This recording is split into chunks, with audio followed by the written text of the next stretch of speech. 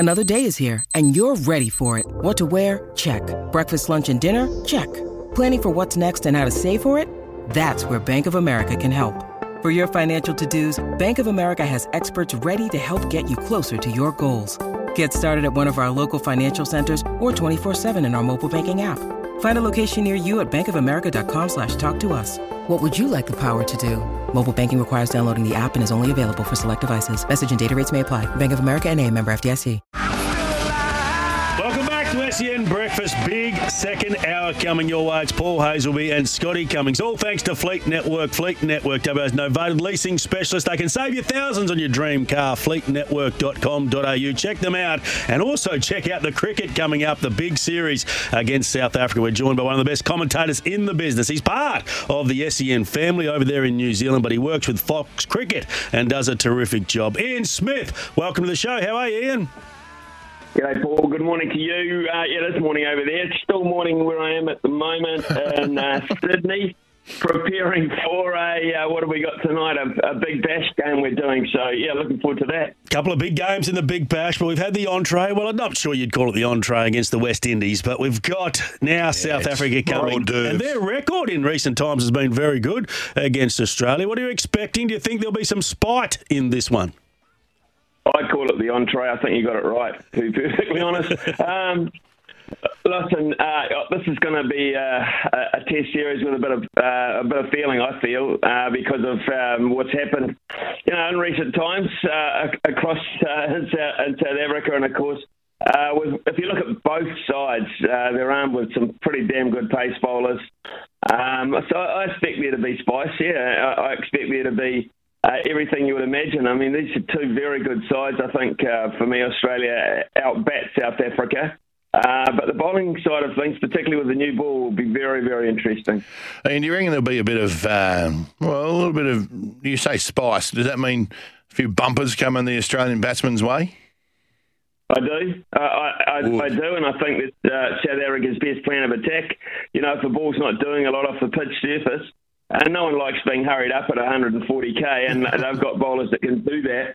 Nortje is a wonderful bowler. They've got Ngidi and Rabada, and they've got Jansen, who's about 7 foot tall, and they have, it's chalk and cheese to what we've just seen from the West Indies. The West Indies have one or two bowlers who, I won't say life-threatening, but can make you look a little bit more carefully. But South Africa, they possess a whole host of them. I'm so looking forward to this. It's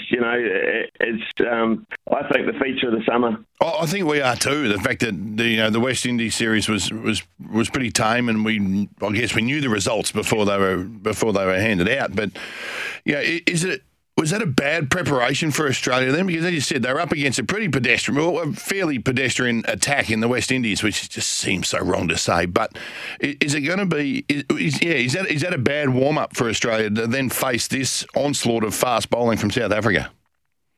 Well, I think they know what they're in for with South Africa a long way out, and they'll have prepared, in their own way about it. You can only play what you've got in front of you, and I kind of, every now and then, Alzarri Joseph, we saw him over in your neck of the woods in Perth. He still didn't give Marnus Labuschagne a hell of a hard time there for a while, and they had one or two guys who could make you sit up and take notice, but this is a different league, I think the Australian batsmen will be preparing for that in their own way. They'll know the kind of assault that South Africa are going to bring to them.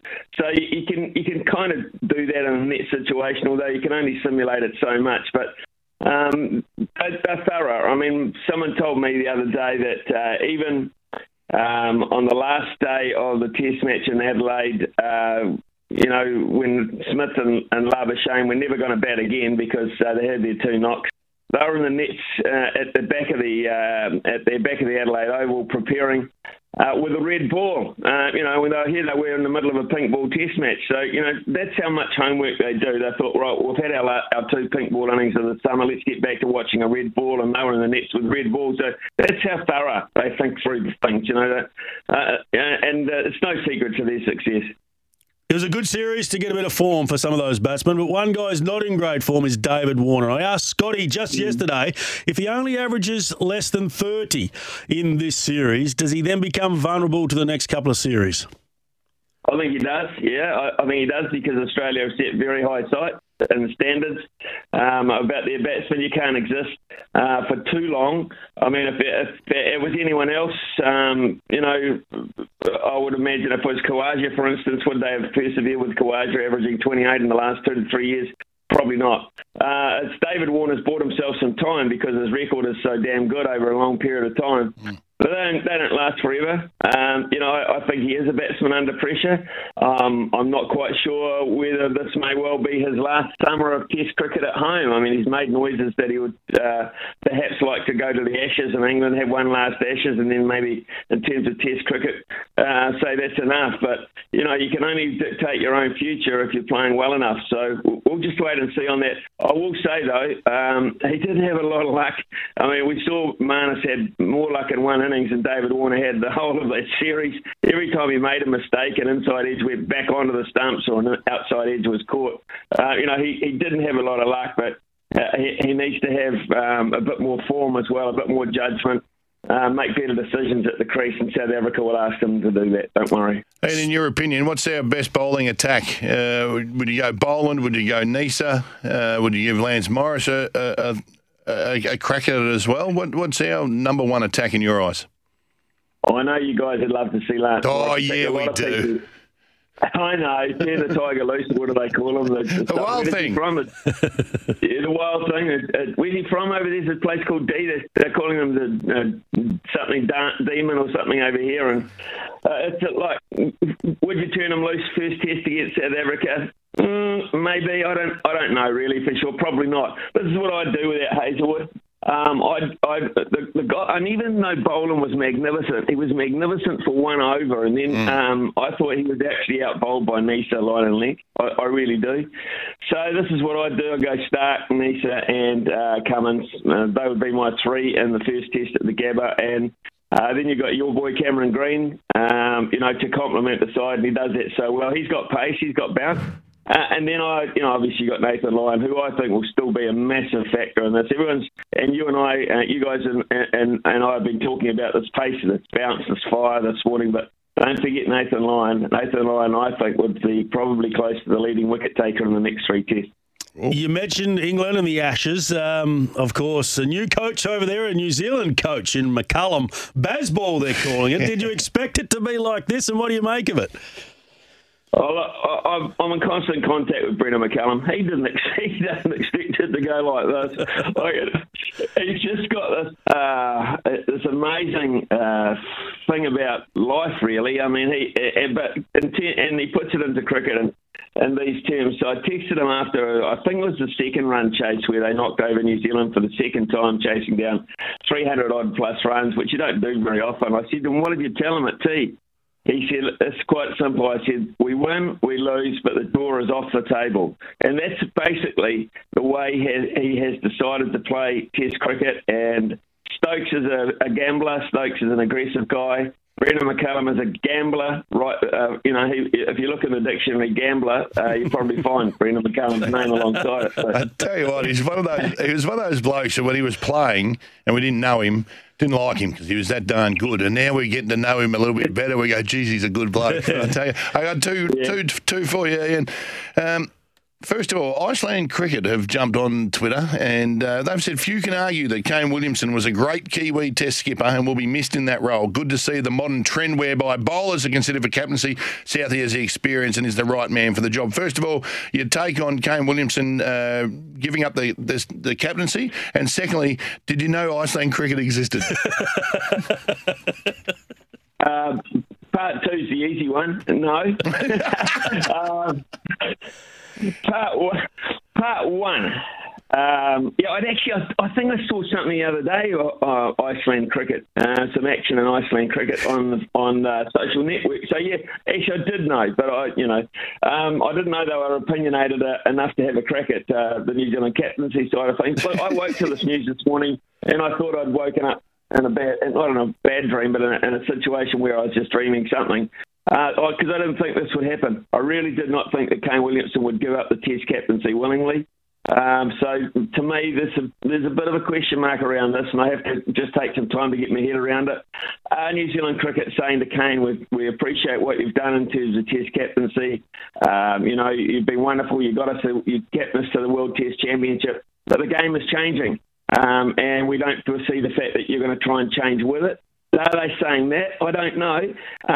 Tim Southee was an odd one for me because I thought they'd give it to Tom Latham. And Tom Latham plays the game very similarly to Kane Williamson. So what are they saying here? They're going to say we want to not try and emulate Bazball as such, but we've got to change our approach to it. We look at the table. We're second to bottom on the World Test Championship. So I applaud New Zealand Cricket for actually having the nous along with Kane Williamson. These sorts of things, you always, when a long-term captain goes, apart from controversial circumstances, you generally get the media message to say it was his decision. I don't know if it was totally Kane Williamson's decision. And what's the score going to be after the 3 Test match series between Australia and South Africa? 2-0. 2-0. I've already put my forecast in. 2-0. It's as simple as that. I think you'll win. I think you'll win Melbourne and Sydney. There you go. I think the Gabba might be a tough, hard, fought-out draw, which will take the toll out of South Africa, and then you'll mince them in Melbourne and in Sydney here. Good answer. That's why we love you, mate. Straight to the point. Thanks for your time, and have a good series. Cheers, guys. Great talking to you. Have a great show. You can catch Ian Smith on Fox Cricket, the only place to watch every ball of the upcoming Test series, available on Foxtel and KO Sports. A big call, isn't it, on Kane Williamson? But you go back to Joe Root. Like, Joe Root was one of the greatest Test players of all time, but he couldn't captain to save himself towards the end there. It's not for everyone. Ben Stokes comes in, just changes the dynamic, of course, Brendan McCullum at the same time. I didn't think there was so much in what a captain could come in and do, but clearly There's a lot to think about every over, every ball, every decision. There's the field placing and the tactics, but this is more about building confidence in every single player, not to worry about the outcome. That's what Ben Stokes has done so well. Speaking of building confidence, Baz in Dawesville, I'm not sure we've heard from Baz either. Welcome aboard, Baz. Hey, what happened to your Thursday morning tipster? Only sense spoken on Thursday mornings. That's not confidence building. He's having a go at me too. I haven't had a go on Thursday, but here we are, Baz, in Dawesville. Right, He's absent. Not well. We did have another question too. Legends, AFL players on holidays, really, to be honest with you. Go on break. That is the truth. For the next 3 weeks shortly. How intense are their training programs while they are on holidays? That's El Nudo again. Yeah, good. And you know what? It's more of a question for you. Yeah, you wouldn't know. Break means break. Back in our day, it was a break. I used to run up a few sandhills. That was the extent of it. Unless there was bottle shop at the top of one, I'm not running up it. I'll tell you right now. But a break for me was a mental break. You had to stop. I would assume it wasn't the best approach. In this day and age, they try and replicate, particularly they've all been on a big break, 10 to 12 weeks for them. They really need to get fitness. So they will replicate what they're doing right now, minus all the skill component of it. They'll still be required to do some kicking, but I would have thought they'd have a really strong running session 3 days a week. They'd have to do weights 2 to 3 days a week. But this is all on their own or with a teammate, because the club officially can't ask them to do anything, even though they do, and they set them programs, and if you come back without doing the program, you get absolutely belted. And they do give GPSs out these days, or they require you maybe to put them on your phone and send them through. Put that straight on my dog and take him down the park. Matthew Pavlich tells a story about me. It's a complete fabrication. He tells the story that I put the GPS on the dog, and it came back at these speeds of 55, 56 kilometres an hour. You're the best pre-season ever. That is not true. I like to put in all the work. We need to take a break here on SEN Breakfast.